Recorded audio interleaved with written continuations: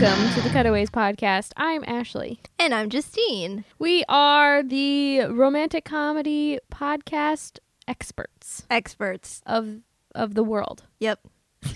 That's us. Don't. We're not, we have legitimate documentation. Fact check. Yeah. This is all on paper. Yep. We get a degree from iTunes. Don't ask who the authors are. Oh, where did we go? We were like 2 seconds into this. Come on. Where do we go from here? Well, we're a romantic comedy podcast where we watch romantic comedies from start to finish in chronological order. I hope we watch the movies from start to finish. Well, it's not like we pause them and then talk about them. We know we watch them completely. We watch them. Like, some people come in and take notes. No, we haven't seen this movie we're about to watch. No, we're about to watch the movie, then come back and be like, hey, we watched this movie. And it was a movie. It was. Whether or not it's good or not is up in the air at this point. Hey, today we're watching 1997's As Good as It Gets. As good as it gets. I hope it's as good as it gets. I don't know. Or better. It's got some interesting... It's got a weird... Why? Why are the descriptions always weird? Shh. It's okay. It's okay. I'm here for you. Hello. Yes. This is our podcast. Here's the description. DVD.com. Chronic grouch and acerbic author Melvin Udall lives in an obsessive-compulsive fog, rigidly following his daily routine till he's reluctantly drawn into the lives of stressed-out single mom Carol Connolly, gay neighbor Simon Bishop, and his dog. I have a grammar question. Go ahead. No, I mean, like, there is a comma between Carol Connolly and gay neighbor, but there's no comma between Simon Bishop and his dog. So whose dog is it? Is it Simon Bishop's dog or is it Melvin Udall's? Is it his dog? I also Oxford comma where? Yeah. Well, people don't believe in the Oxford comma, remember? Well, then I don't know whose dog this is. Well, people this suck. is my concern. I also like that they tried to make it rhyme. Chronic grouch and I don't even know how to say that word. Acerbic. Compulsive fog with and his dog. Ooh. Look at that. Did Lin-Manuel write this? Yep. Lynn, come on the show. We really want you to. Yeah, we need to talk about Justine's musical. We need to talk about if there should be a comma here because, like Angelica Schuyler, I am obsessed. Justine just dropped the mic, literally and physically, figuratively. I feel so bad if people don't listen to Hamilton. They don't get any of our Hamilton references because we make so many. You should listen to Hamilton. Like, after this podcast, after you listen to it, download the It's free. It is free if you are an Amazon Prime member, which I am. So I get the whole album for free. I mean, you could listen to it on Spotify. That too. The whole thing. Just listen to it. It's beautiful and magical, and you will be transported to a place in our history, and then you will want to learn about history. Seriously, I bought a biography about Alexander Hamilton, guys. So this movie, which I have still a lot to talk about, this movie stars Jack Nicholson, Helen Hunt, and Greg Kinnear. This movie's directed by James L. Brooks, who we last saw as an actor in Modern Romance. We're gonna hate this movie. Just straight up, we are going to hate this movie. I'm sorry, James Brooks, but James L. Brooks has made lots of good things. Yeah, but Modern Romance was horrible. But he was just an actor in it, where he played a director. Now he's an actual director. But didn't he write it too? No, Albert. Oh, Brooks. Wait, are they related? Yeah, I think they're related. Okay, so this movie is another Richard Marx film. He's the editor. Richard Marx. He edited Pretty in Pink, Say Anything, Father Bride, and he co-produced this movie and Say Anything. Look at him branching out. This first assistant editor was Jeffrey Ford, and we got a pile of AEs here, assistant editors. Gina Blear, who was the first AE on Reality Bites. Laura Congleton, Heather Hughes, Hilary Schroeder, Tony Solomon, Sarah Thiessen, and John Scott Cook, who was uncredited. And the associate editor was Lori C. Ingle. So lots of hands on this.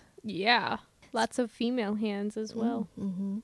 This movie is rated PG-13 for strong language, thematic elements, nudity, and a beating. What? I don't know, man. I just write things down. Okay. Oh my god. It's 2 hours and 18 minutes, like fucking Jerry Maguire. It's 45 minutes too long, probably. It's rated 4 stars, and there's a lot of awards right here. At the 1998 Golden Globe Awards, winner, Best Actor in a Motion Picture Musical or Comedy, Best Actress in a Motion Picture Musical or Comedy, Best Motion Picture Musical or Comedy, nominated for Best Director, and nominated for Best Supporting Actor. At the 1998 Academy Awards, winner Jack Nicholson, Best Actor, Helen Hunt, Best Actress, these Academy Awards. And nominated in a bunch of categories, nominated for Best Film Editing, Best Supporting Actor, Greg Kinnear, nominated Best Music Score, nominated Best Picture, and nominated Best Original Screenplay. Ugh, that's a mouthful. Indeed. So it did well. It is a theoretical good movie, except for maybe not. I don't know. You cannot use the Academy Awards or any awards really as a barometer. It's all politics and it's all like timing and all that jazz on what sticks in the minds of the Academy. Let's go watch this really long ass movie. Yay! Break out the campfire in the tent. Ooh, would there be marshmallows? Yes. Okay, cool. Ready, Sketty? No. Hey guys, we just watched As Good as It Gets. That's about as good as it gets. That's as good as it gets. Okay, bye. was having Jerry Maguire flashbacks. Oh my god. I was having so like if Jerry Maguire, Look, your dog is distressed. He senses. Come here. See, look. Yes. This puppy's like, how can I help? Bad. Yeah. Oh my god. The puppy went to me. Judas. Continue. The movie was bad. This was bad.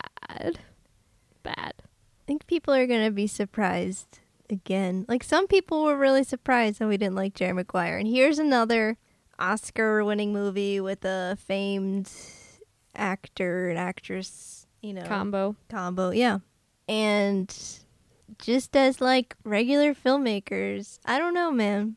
I didn't like that it mocked the mental health. I mean, I liked that it, like, brought attention to, like, the crappy healthcare system that we have in the United States. Mm-hmm. How it's really difficult to, like, get care that you need. But this dude was well off. Mm-hmm. He had a mental illness. He had diagnosed OCD, refused to go to the psychiatrist's office, and everybody was just like, okay, cool. We're going to love him for who he is. He would openly, in the public, in front of others, commit hate crimes. Yes! And people were like, okay, it's fine. Just give us your money. Yeah. White guy. That's what it felt. I was like, how is this? How do people tolerate him? Well, it's like he had Tourette's, maybe, or also along with the OCD, or he couldn't. It comes along with the OCD. Like, I guess Tourette's maybe can, but I didn't like that. Everybody was just okay with it. Everybody was just like, "Oh, sir, I'm so sorry, but we have to kick you out of the diner now because you're being obnoxious." And it's like, he's been obnoxious this entire time. Why are you just now doing it? I don't think this movie works well in this climate because all I could think of was Donald Trump. Oh, I didn't even make that connection, but it makes so much sense. It's like the only other white straight guy he encountered in the movie is the like manager of the restaurant who told him who kicked him out. Yes. He didn't encounter like any other white straight guys in the whole movie, right? No. So it was like a whole I know this sounds like exaggerating, but it's like a whole movie of this guy oppressing minorities. Yes, it is. Because that's all he hung around, you know? Can we just talk about Hamilton instead of this movie? I did want to address the thing I said in the open, that it no comma, No comment. It was the neighbor's dog. I am satisfied. Okay, Angelica.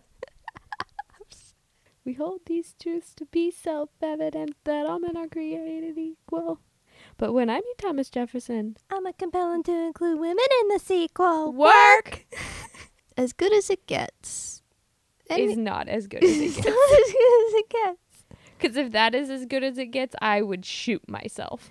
It was Jerry Maguire trying to be When Harry Met Sally. Yes, but also with a little bit of My Father the Hero sprinkled in and some weird like homophobia, but also acceptance. Well, like he's like, okay, you're gonna come and stay with me at the end. Yeah, that's supposed to be him changing. Yes, but it's not. But No. But like in a weird way, it's like, Well- he set up his room all nice. Aw, he did things. He's like the kind of homophobia that it's like, I don't care what you're doing, just keep it. I don't want to see it. Yeah, That's his like branch of it.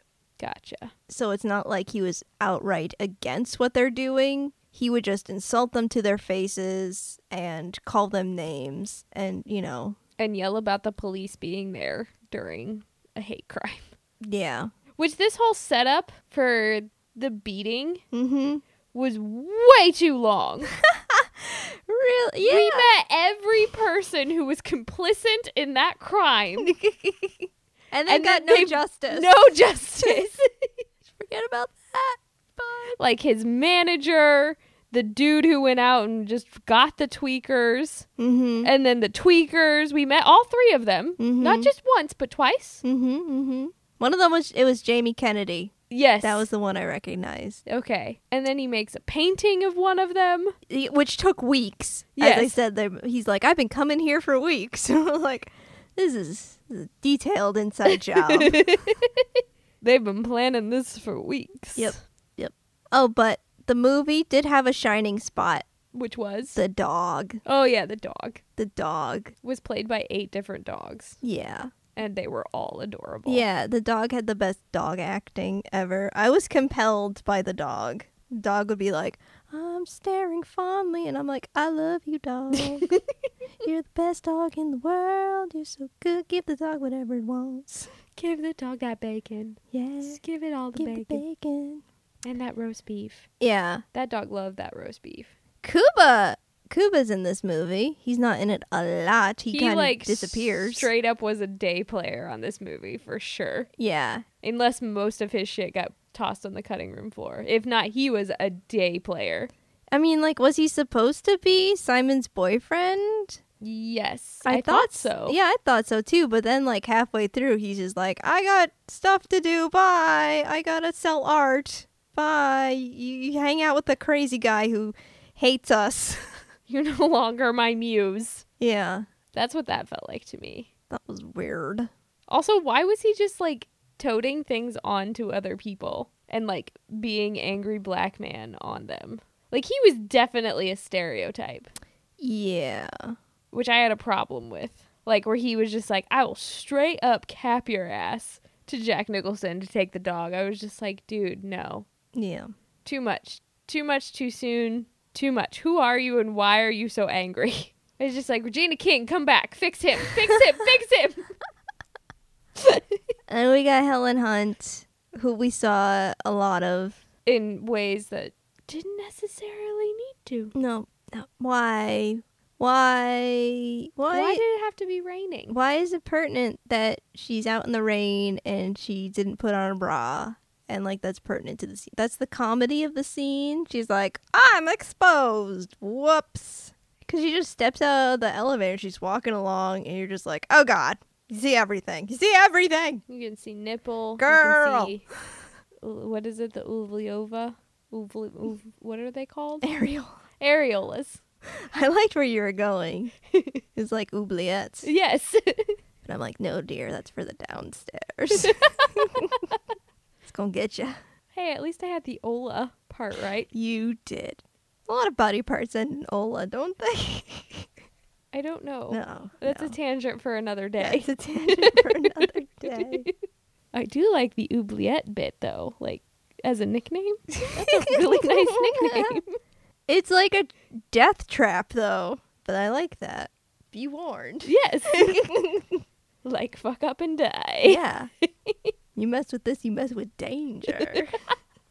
They throw you down like 8,000 feet. Mm-hmm. You stay down there with the ghosts. So, this movie has no humor. We are bringing it to you because we are in the oubliette with the ghosts. I really wanted to give this a really good chance, but like right off the bat, I know you're supposed to hate. The point of it is you're supposed to hate the guy, and then like he's redeemed, like Jerry Maguire, right? But this guy, I'm like I said, I don't think it works in this like day and age where you're supposed to be held accountable. You know? Yeah. He was not. I don't think he was held accountable. I don't think he really learned what he did was wrong. I feel like. So I'm going to make a comparison here that, I mean, might be bad. So Silver Linings Playbook deals with mental illness in a different way. And throughout the course of that movie, he's going to a therapist. He's actively trying to better himself. He is saying some horrible things, but he's also trying really hard. So I feel like if they would have paired it with the therapy side of it, it would have come off better. Because at least he's trying to manage his situation. He's acknowledged that it exists, and he's not just hiding from it or dealing with it. Yeah. His way of dealing with it was just like give everybody money. Yeah. It's just like a payoff. Seriously, that's all he was. And then how do you like a guy who's just like, here's the money for all the horrible things I said? I don't know. I feel like I fell asleep halfway through. You did? Yeah. I remember her dress. You didn't miss anything. I know I didn't, because I woke up and I was just like, oh, we were finally at the dinner scene. He bought a jacket and tie. That's what you missed. He couldn't go into the place because they had a tile entryway, but he bought a jacket and tie. That's all I missed. And then he returned, and then he insulted her. Yeah. I feel like I was asleep for a good 20 minutes. Nope. But I liked her dress. Yeah. The fashion in the movie was pretty good for the 90s. It wasn't like out there. Yeah. So, Jack Nicholson plays Marvin Udall. He lives in this really nice apartment. Really nice. Everybody who lives there lives in really nice. Simon lives there. He's got a little studio attachment too because he makes art. He is an artist. And he's got a doggy named Verdell. His doggy is so cute. All the neighbors don't like Marvin. Because he's loud and obnoxious and angry. He's a big, mean jerk face who hates everyone. Everyone and everything, especially germs, minorities. Yeah, in this movie, he is sexist, anti-Semitic, homophobic, racist. All of the ists and the isms he is. Mm-hmm. He is a discriminator. Yes. Does he apologize to any? No. No. Not even at the end. Nope. He just one fucked up dude. Mm-hmm. So, we start the movie, he's in the hallway with Verdell, the dog, and the dog wants to pee on the wall. So, he picks up the dog and pushes it down the garbage chute, which I was like, that dog is dead. Yeah, he should have been. That dog is dead. Dog's not dead. But first, like 5 minutes of the movie, I was like, they killed the dog, Ashley. And I was just immediately not okay. They did it. They killed the dog. But it's Simon's dog, and they're looking for it. Kuba's there. Marvin's being homophobic to them. He's screaming and yelling. And so, like, Simon's just like, where's the dog? Blah, blah, blah, blah. And then Simon says to Marvin, well, you don't love anything. And that's our, whatever that is, the plot. That is our arc? Yep. Our thing? You don't love anything. We see that he's got severe OCD. I mean, not severe. He leaves the house. But, you know, he does the counting the locks, flicking the lights, washing the hands multiple times. Doesn't step on cracks. When he goes out, he eats with plasticware. Orders the same thing every day. Has a routine, he does. Has to have the same person, the same table, the same everything. The neighbors, Simon and Kuba, I didn't get his name. They're having a party, a little art party. The management brings the dog back to them, and so the manager's like, perhaps a friendly neighbor shoved him down the garbage chute, and they're like, argh, and they go and bang on the door of Marvin, and they confront him, and he's like, don't ever knock on my door, I am always working. And Cuba, defends Simon, saying For the only time ever. yeah, being like, you're a big jerk, and like, what goes around comes around, da da da da da. Then we go see the restaurant where Helen Hunt works. She talks about how she has a date, and we see that Helen Hunt's character Carol and Marvin know each other because he's a regular there. And we first meet him in the restaurant. He's being anti-Semitic. He yells at Lisa Cuddy and the guy who plays Taub Mm-hmm. from House. Yep. They went off and became doctors. Yep. Because he insulted them in a racist way. And then they had to deal with Dr. Gregory House, who also kind of does that. So he gets his table, but he's still in a cranky mood. So he mentions offhand to Carol that her son is going to die, which her son is very sick. She was talking about how sick her son is. And so she's... And he overhears it. Yeah. So he's pretty much like Ebenezer Scrooge. With no filter. Yeah. And the son is Tiny Tim. With no actual role in the musical. So Helen Hunt's like, if you ever talk about my son in any way again, you are banned.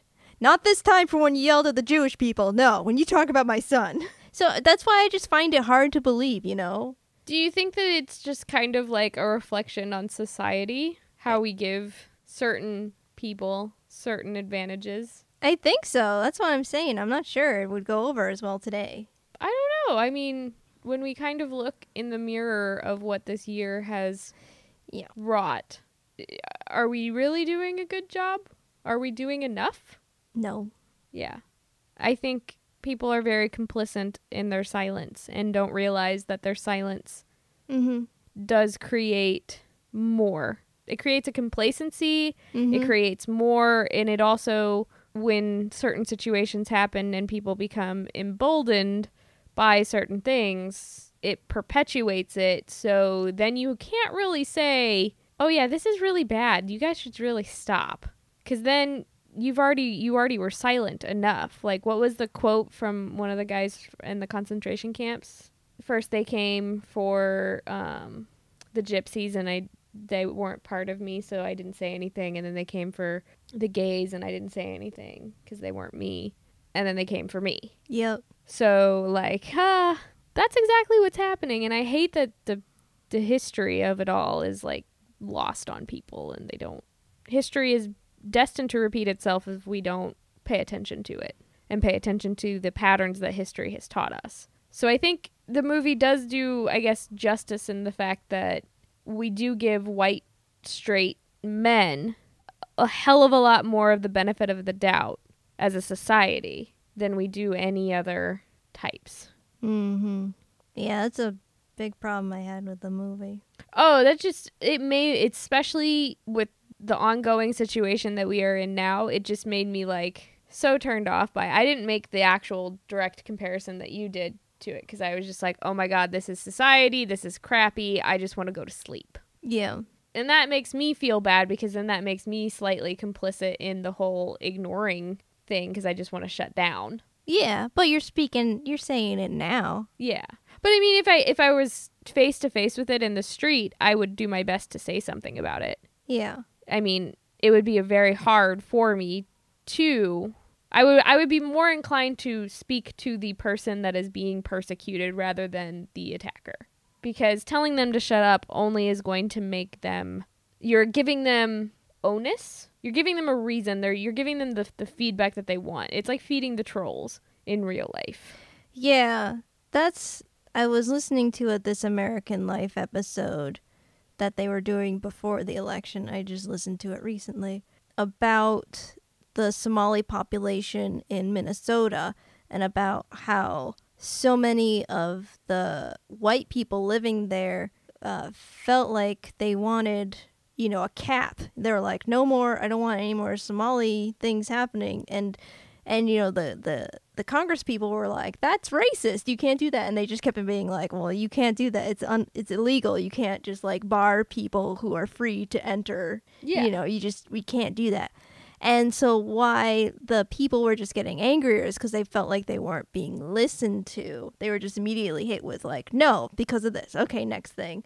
But like then they felt like their problems weren't getting addressed. They started to form groups and started to take the action into their own hands because, like, well, the government didn't listen to us, so no one is listening to our complaints, whatever they're small complaints to begin with, and now they become a whole different thing. Well, and I think that's like the overreaching problem of not listening to minorities, not listening to people who are having, it may not be right, the problems that they are having, or, you know, it may feel bad. You should still listen to those people. Yeah. You should still not necessarily listen to them and then agree with them, but listen to them to the point where you're hearing their side and you're like, well, we can't address it because of this, but we hear you. We understand where, like, this is coming from, but here, why not you talk to somebody who is also in the group on the other side? Yeah, like, that was a problem, too. Yeah. They were like, ooh, this is going to take over, and then that's going to happen. I've heard this thing happen over in this other city. And they weren't getting, you know, the facts because nobody was telling them. Yeah, there's an overall reaching just problem because we don't have it set up in our society, just in like our school system, teaching people how to find factual information and to compare and contrast and then to discern for themselves what they should be taking from that information. It's like, especially now, because it's created this vacuum of problems, or maybe even a cyclone of problems, because now anybody and their mother can have a opinion on the internet or have a blog that looks professionally done and look like, oh, look, a journalist. That's not journalism. There's checks and balances with journalism, and that's what it's for. Has our media swayed a certain way that is questionable, and we the people should be like, hey guys, no. You shouldn't be doing this because it's giving you ratings. Like, there's a whole other asset aside of just greed and everything, but getting the nuggets of information that you can get and then compare and contrast or do your research on is super easy now, but no one's going to do it because they're not taught the importance of it. You're just taught to be fed the information, regurgitate that information on the test, and then never link that with anything. So we don't have the link between the Holocaust and what is happening with, you know, calls for Muslim registration. We don't have the link between people like Stalin or Castro or anybody who went to these extreme sides of populism, nationalism, or even socialism and communism. You know, these can be great ideas to take, you know, nuggets from just on a standpoint of ideas of government, but they're not great when you take them to the extreme. And that's, like, I think the biggest problem is when we take everything to one side, you're kind of forgetting where that can be very, very dangerous. It's just like saying that Thomas Jefferson was, like, our greatest president, but he also did some really bad things. Then we need to acknowledge that. We need to acknowledge the fact that George Washington owned slaves and talk about that more. Because our founding fathers were people first. They weren't these pillars of mythical creatures.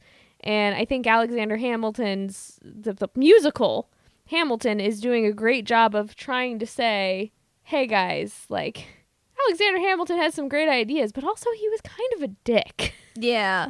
Hamilton is the worst. He's the worst, but then you, like, have to pair it with the good stuff that he did. And that's kind of the really, really hard part of looking at history, is we can't keep people on these pedestals anymore, because doing that is damaging us. There's so many other complex issues that don't get acknowledged as to why people are so angry at minorities, at certain things. And I think that's, like, something that I try and focus on in my mind, because I'm from the Midwest, so I've seen it firsthand, and I've seen why people can get so nitty-gritty about it. I don't agree with it, and I personally, you know, am done letting my family get away with that without having a really good reason. And if you don't have a really good reason, then I am going to give you 10 million other ones that are way different, and you better have a 10,000 other reasons back. But well, my dad, I was texting my dad the other day, and you know what he says? What? He says, Trying to be optimistic. I'm hopeful. Oh, your dad is precious. We were talking about books. I was trying to get some sci-fi recommendations from him. And he knows I like to read dystopian novels. He says he won't read dystopian novels anymore. He's like, I'm just trying to be hopeful. I'm like, so you're into the utopia now? He's like, I'm just optimistic. I'm legitimately afraid to finish watching Man in the High Castle. Oh. Because we watched most of the first season. We have one more episode left, and I'm just like, I don't really want to watch it. Like, as it got on, I'm just like, I am terrified. Like, this could actually happen. Thanks, Philip K. Dick. Yeah, and the second season, I think, comes out this week. It's just like, no, I don't. I'd rather be talking about that show right now than this movie. Segueing back in. You can stop me, you know. No, what you were just talking about is way better than this movie, okay? I think it's relevant to the movie. Yeah, I think it's very relevant. And maybe some people should torture themselves and watch this movie and think about things in relation to today. I don't know. That's kind of like what we did. Yeah, it perpetuates an interesting stereotype, especially when they get into the relationship, which we can even just skip ahead to the relationship if you want. I feel like skipping ahead through a lot because I wrote down a lot of things. Okay. I don't know if any of this is really necessary. I'm like so jaded. I was just like, just forget it all, man. What's the point? No, not that, but like, it's not something we really agree with. So why would we describe it? But it's an important thing to describe something that you don't agree with. Yeah. Okay. Well, this next part isn't really needed because Helen Hunt is at her place after her date and she's got like some makeouts, but the guy like licks her forehead.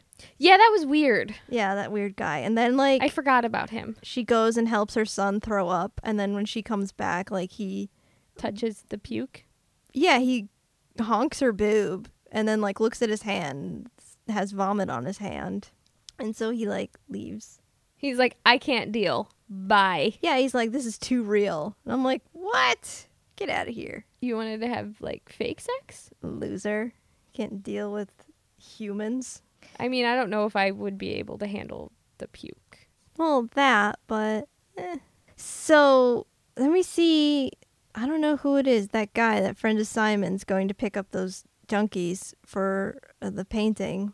Yeah, he's like an assistant of an assistant who's like, I don't really want to spend any time picking up a model. Yeah. He doesn't get a model. He gets someone off the street. He gets a homeless He gets a tweaker. Yeah. Simon has the line, because he's talking about how he's trying to get the guy to pose but not pose. And he has the line, you look at someone long enough, you discover their humanity. Simon has a lot of lines that are on theme. Like, he's just like, I'm the theme. I liked Simon a lot, to be honest. I wanted the movie to focus on him. And his depression. Yes. That's the last thing I need. But it wouldn't be a romantic comedy. But I wanted more of Simon, less of Cranky Pants. Everybody abandons Simon. He gets depressed. Yes. That's your movie? Well, and then he finds not Holly Hunter. He finds Helen Hunt. Helen Hunt. And they become friends, and they learn how to deal with their life issues together. But, like, I feel like, though, she reminds him of his mother in a weird way. I could see that. Yeah. I didn't necessarily get that. Like, he was looking for, like, replacement mommy. I don't know. I don't know if that's really what I think. I felt like they were genuine friends at the end. They were genuine friends at the end, but how they got there was weird. Yeah. Yes. I mean, but there's something freeing in that aspect of them becoming friends. They were truly vulnerable with one another. Yeah, and Holly Hunter hasn't talked to, like, a human. Ever. Yeah. At least, like, not another guy who isn't the Jack Nicholson. Yeah. Creepy Joker man. Jerk face. Couple more things happen. Marvin eats at the restaurant and asks Helen about her son, and he's nice this time. Simon, this is 2 weeks into painting. We have him getting jumped by the people, the tweakers. And this scene was brutal. Yeah. The guy takes a coat rack to him and just like goes to town beating the crap out of him. This was a legit hate crime and nothing happened. Yeah.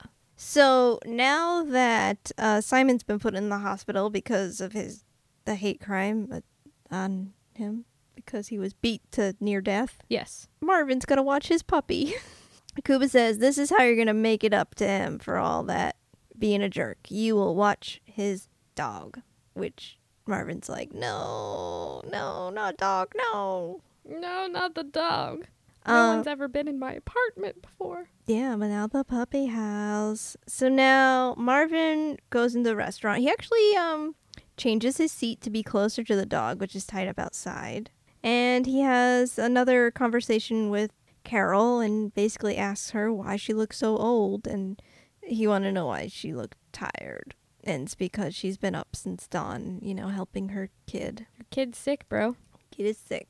So, also Marvin is a novelist. He's completing his 62nd book. But now Simon, I think this is a couple weeks later, Simon's on his way home, so the dog will be leaving soon. But he's sad because he makes the puppy bacon. And roast beef and all the meats. He gets really upset. Yeah. But he gives the dog back. But the puppy likes Marvin. The puppy's the first one to go on Team Marvin. Well, I mean, he has the meats. He's got the bacon. Everybody wants the bacon. Everyone. I mean, like the money bacon and the bacon. And all the bacon. Marvin goes to the therapist. We learn that the therapist is like, no, you have to make appointments. I'm not seeing you. Blah, blah, blah. So he goes to the restaurant. Carol isn't there. He wants Carol. He gets yelled at, but then the manager kicks him out finally for being creepy. Yeah. Marvin goes to Carol's place, finds her. Apparently he can control his creep factor, but he won't. Then after he's like, you gotta work at the restaurant. She's like, no, my son's sick. After he leaves, she takes her son's temperature and it's 104, so she gotta rush him to the hospital. So she gets in Marvin's cab, and Marvin, I keep calling him Marvin, his name's Melvin. Marvin works too. Is it Marvin or Melvin? I think it's Melvin. Melvin. It's a Vin. Sorry. I did watch this movie. I don't have any memory. No, just kidding. I have memories. She rides with Melvin to the hospital. Lisa Simpson tells Simon that he's broke and his dog doesn't want him. So Simon's super sad that he's A, hideous because his face is all scarred up. Looks like Frankenstein. Poor B, guy. He's got no money. All of his shows are canceled. His art shows. And C, his dog doesn't even want him anymore. Jerk. Look at this. I just wrote fuck and then scribbled. That's my note. Your dog goes to the publishers and The assistant creeper. Julie Benz. Oh my god, it was Julie Benz. Yeah. Didn't look like her at all. No, it didn't. It must have been like really, really young Julie Benz. Yeah. She's just like, oh my god, I'm such a big fan with my heaving bosoms. Tell me all your secrets. How do you write women so well? And he says, oh, well, I write a man and take out all reason and all that, whatever he says. Oh, see, now I see it. Yeah, I see it now. She's way young. Yeah. Super young. Pre-Buffy days. Yeah. Darla. Darla. Darla's an amazing character. Yes. Yes, she is. That arc.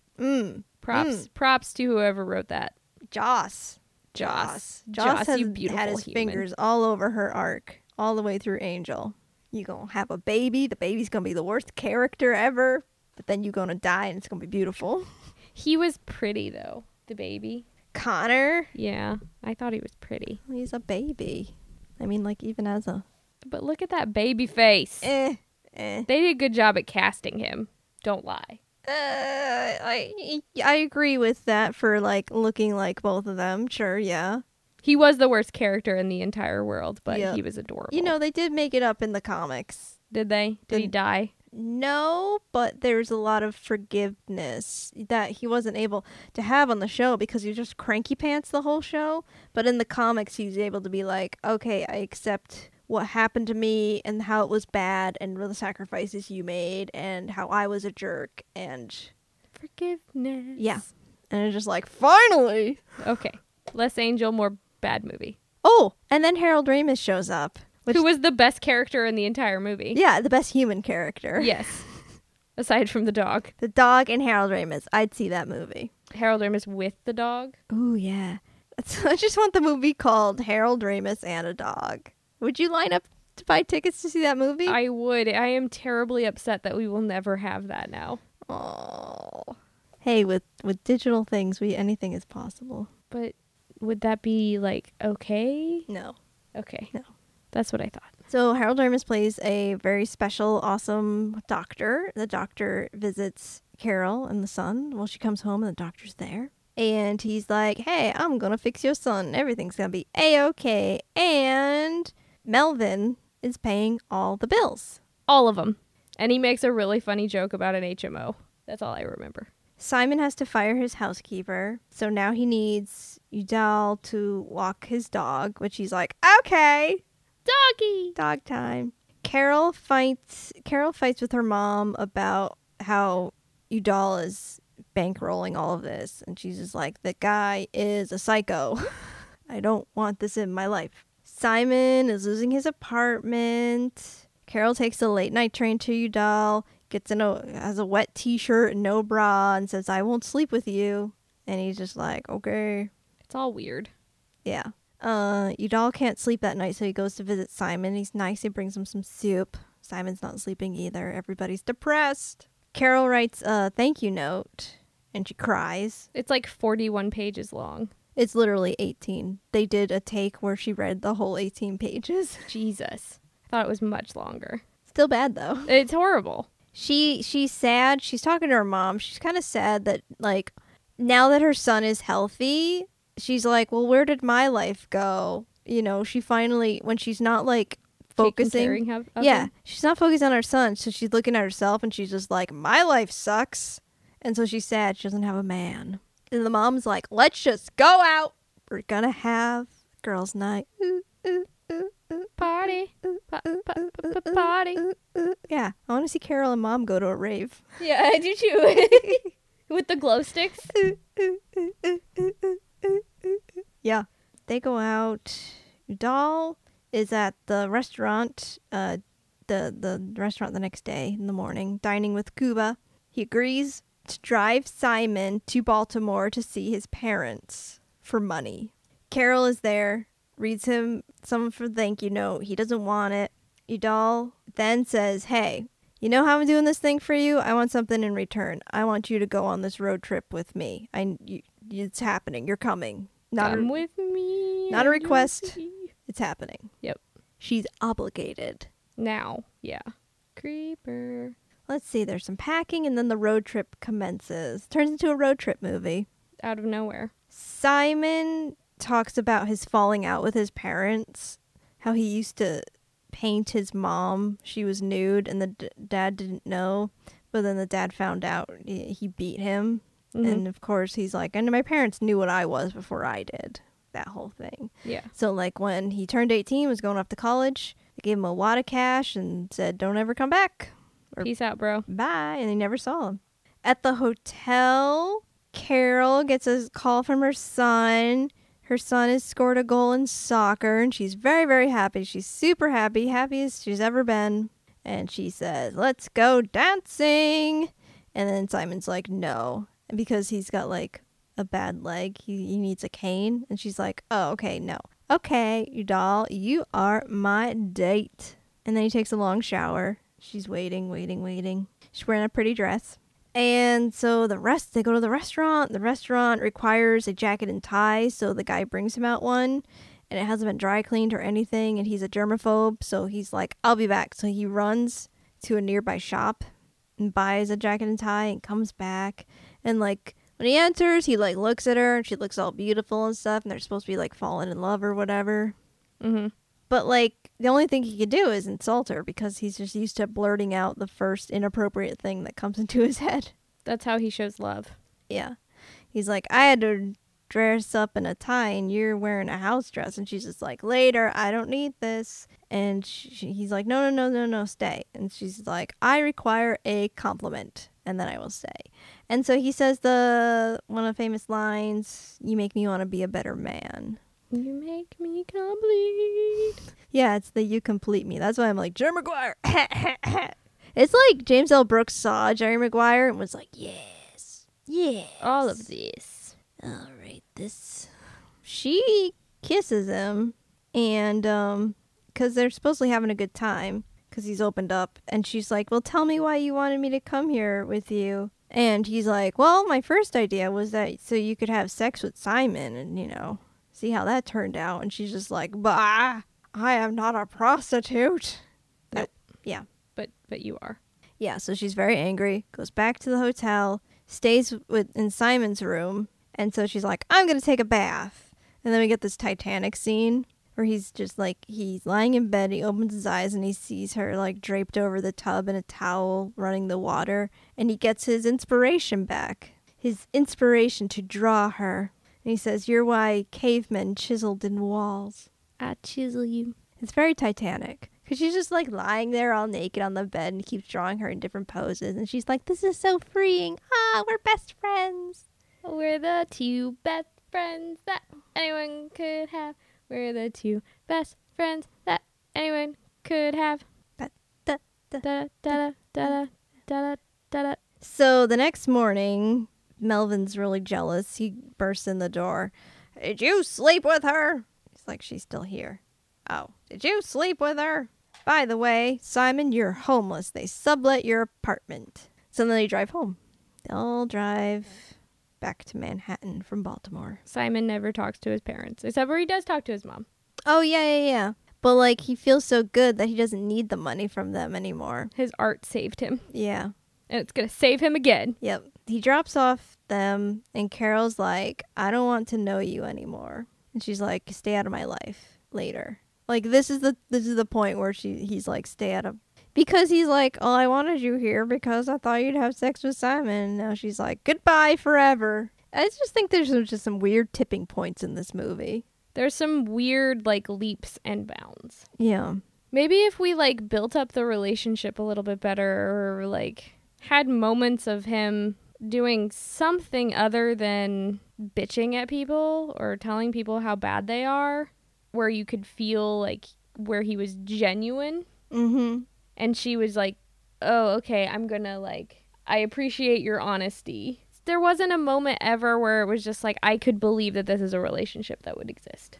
Yeah. And I can believe quite a few types of relationships exist. I can believe a lot. Like, I can believe that people with OCD fall in love and that people love people with OCD. I can believe that people who have Tourette's find love and all of that stuff. But I cannot believe that without seeking help that they can't find some type of love. Or I don't know where I'm trying to say. Is it weird that this movie and the last movie we watched both have therapy in them? Grosse Pointe Blank. Well, I guess in the 90s, therapy became a big thing. Yeah, it was always a thing, but depicted in popular culture. Yeah. It became the interesting item of the day. Interesting parallel. Yeah. So, what's his face? Melvin. Melvin's a good guy now. He set up Simon's stuff in his spare bedroom. He's allowing this guy to stay in there, and the dog. That's his way of being a good guy. Carol calls to apologize, because pretty much she went home and she was like, oh yeah, I'm guilty because my son is completely healthy now. So I'm going to call and apologize. After that, Melvin seeks Simon for some advice, and Simon's just like, tell her you love her. You obviously love her. Just tell her. No kiss. Geese. And he's like, no. Okay, maybe I'll sleep on it. He's like, no. Go. Simon is the fangirl in all of us in Supernatural. Yeah. And he's like, oh man, I forgot to lock the door. Like his OCD is changing. Different with all the new people and experiences in his life. His routine is being interrupted. He goes to see Carol. There's definitely when Harry Met Sally, when Harry shows up and Sally's like, I hate you. And he lists all the reasons why he loves her. It's definitely that vibe that he's talking to her right there. They go for a walk, and yeah, he tells her that she's the greatest woman alive. Yes. He's like, you don't know it. People don't know. People don't see you're the greatest woman alive for blah, blah, blah. The way you take care of your son, the way you run your restaurant, the way you take care of me. You're the greatest person. And then he kisses her twice because the first time he didn't do it, he could do better. So he did it again. That's the horrible movie. That's the movie. I know we rushed through it, but I thought we had a good conversation about it in the beginning. And the plot was just all dressing, you know? Would you like to play a game? Yes, Robot Justine. I'm War Games. Oh, okay. I like it. Ashley, do you think that the plot summary for this movie that is on DVD.com is accurate? No. Do you have an idea of what the summary should be? Kind of. Do you want to give it a go?